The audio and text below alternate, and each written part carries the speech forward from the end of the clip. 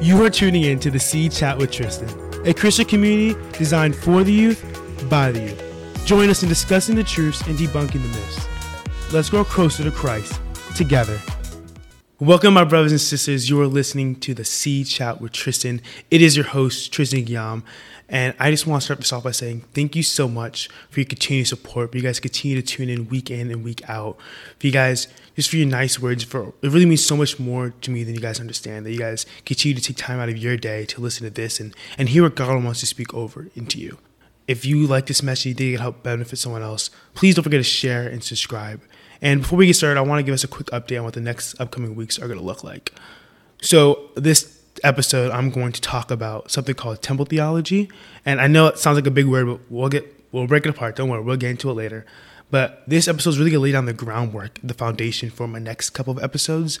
I think we're going to do 3 or 4 weeks where I'm going to have guest stars on, and we're going to talk about major issues and major conversations like sex, drugs, all of it.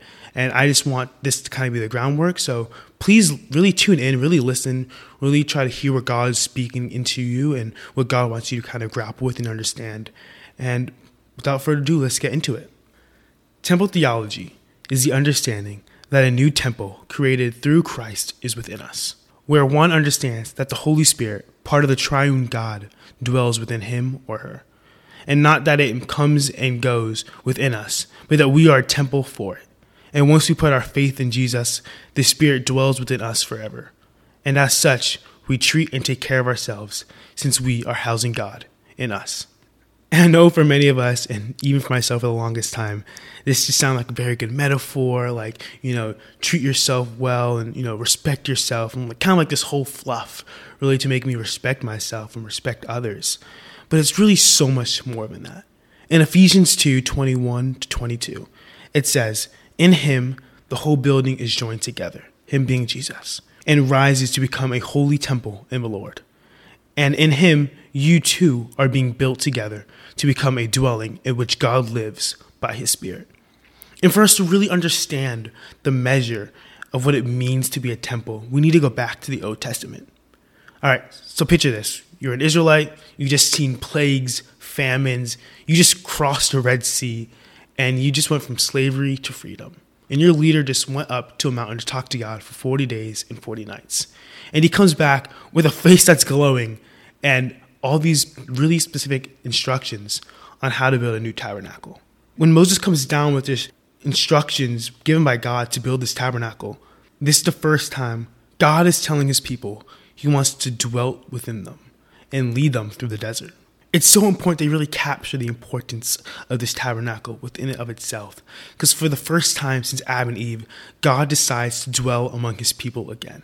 He was no longer the distant God in heaven, but he was there living among them. However, he was still not approachable, except for once a year from the high priest. And over the next several chapters, and even a little bit into Leviticus, you get these exact instructions from God on how to take care of the temple, ways to set it up, ways to move it when they were wandering in the desert, like how to wrap certain things and how to carry them in the formation they moved it in, the designs, the jewels, the gold, all the beautiful carvings, and the attire of the priest. And in this tabernacle, there's 3 areas. There was a courtyard, there was a holy place, and the holies of holies. So the courtyard was where all the sacrifices were done. The holy place where the priests did all the worship and the praising and all the priestly things. And the holy of holies is where God lived.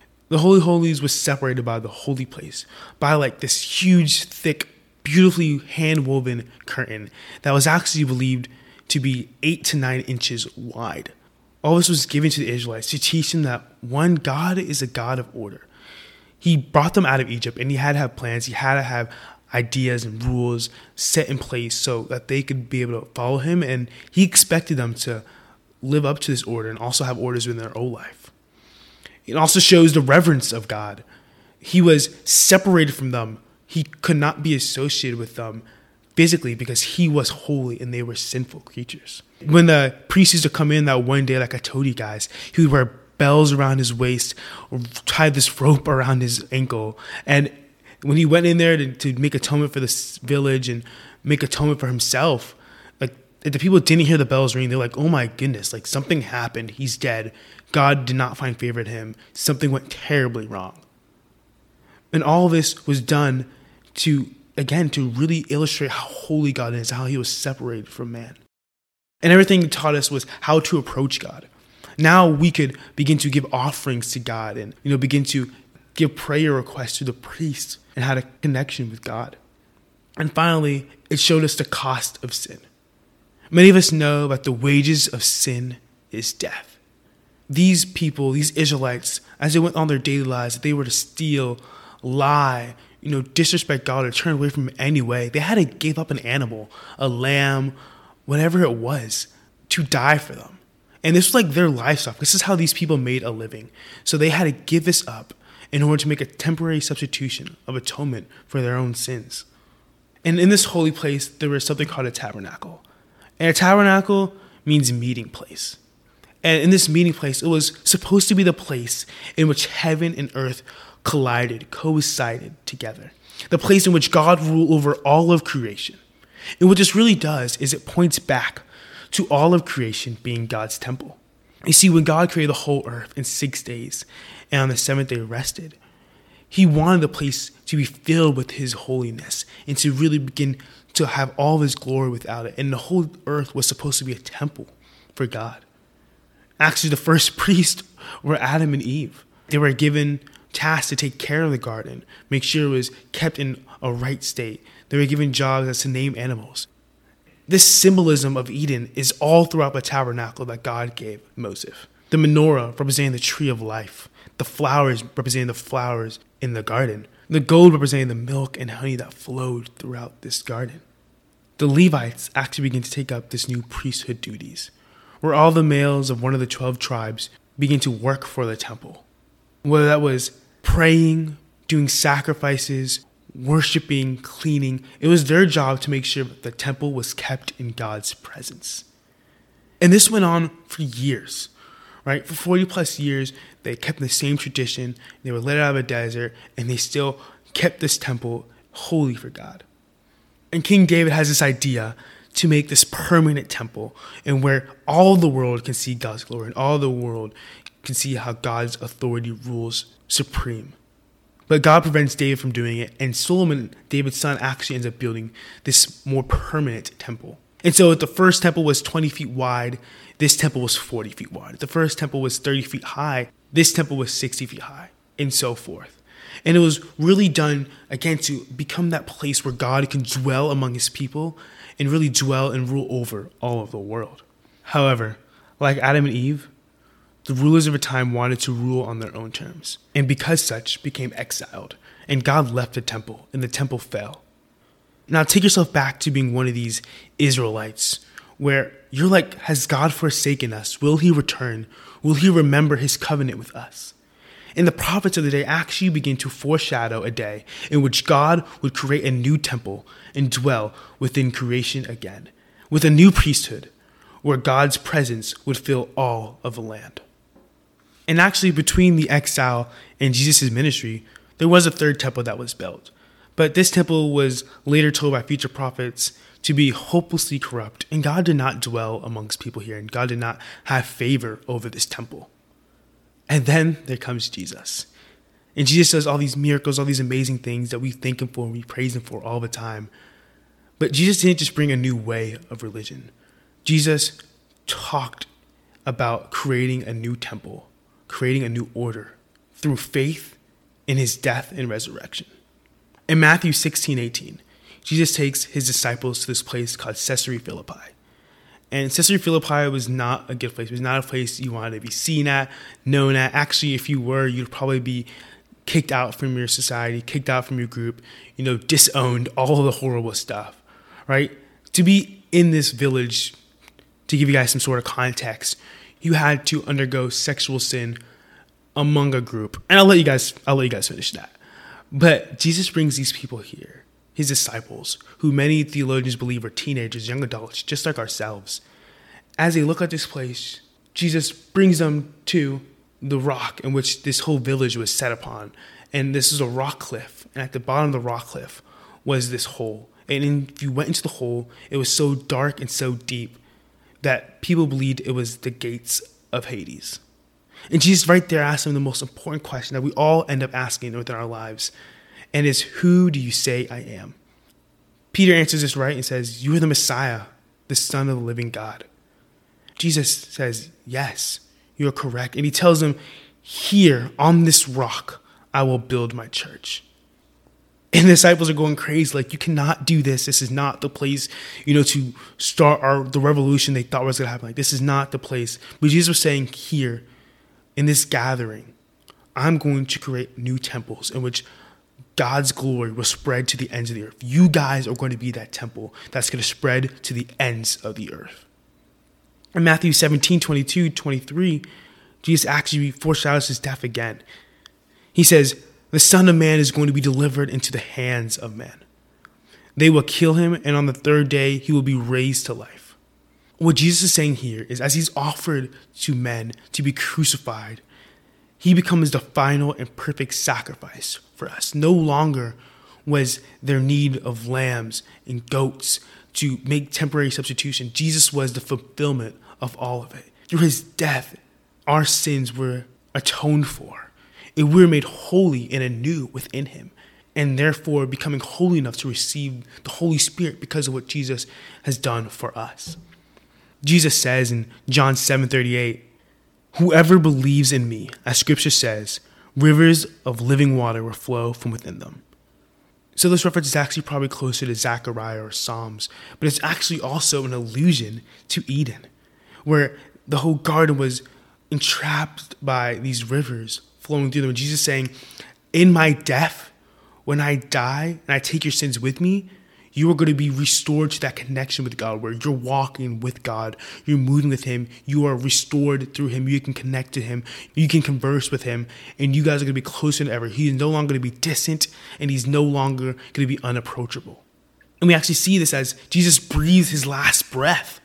The veil, that 8-inch veil I told you guys about, rips from top to bottom. And that might seem like a minor detail to you, but it actually is so significant, because from ripping to top to bottom illustrates that God did it himself.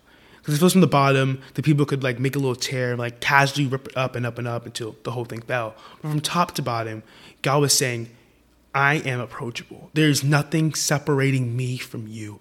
My Son, your Savior, has paid it all. You are now able to communicate if you give your faith and believe in him. God became approachable.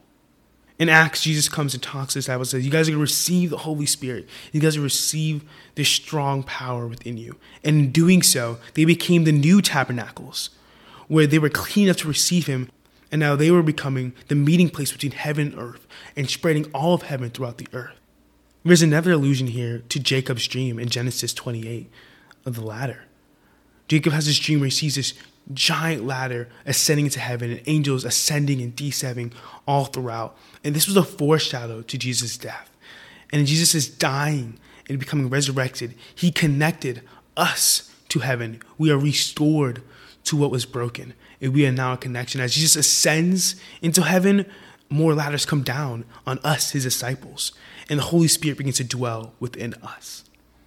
And you can actually see symbolism and metaphors and allusions, all of it, to the temple throughout the whole entire Bible.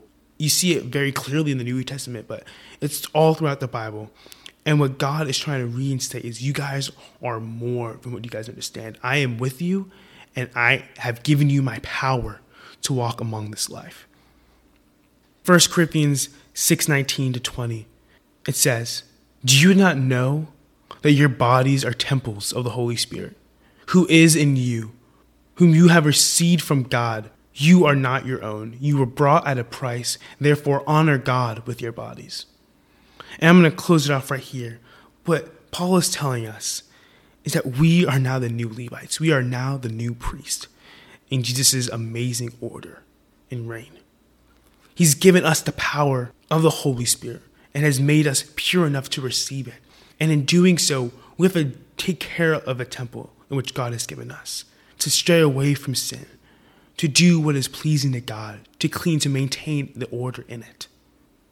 I really feel that God put this message on my heart so strongly to really help us understand that we are that place in which heaven and earth collide, in which heaven and earth are connected through the Holy Spirit and through Jesus' sacrifice. right there, we have to uphold the values, the principles of what God wants to do in our lives and what He's spoken in His truth. We are no longer simply people living among this world, but we are now new temples in which God's glory and holiness will spread to the ends of the earth. I pray that we just begin to understand this and really accept this and begin to chase after God and maintain His temple to the highest order. Lord Heavenly Father, I thank You for this message. I thank You for sending down Your Spirit. I thank You for giving us Your only Son. I thank You for allowing us to communicate with You and have a close connection with You, Lord, that the Israelites of the day were unable to have. And I'm so thankful that I'm able to come to You with my problems and come to You as I am because Jesus paid it all, Lord. I thank You for all that You've done, all You continue to do, Lord. And I pray that Your temple can continue to be well furnished and you can share Your temples and spread it to the ends of the earth. In Your name I pray. Amen. Thank you for listening to the C Chat with Tristan.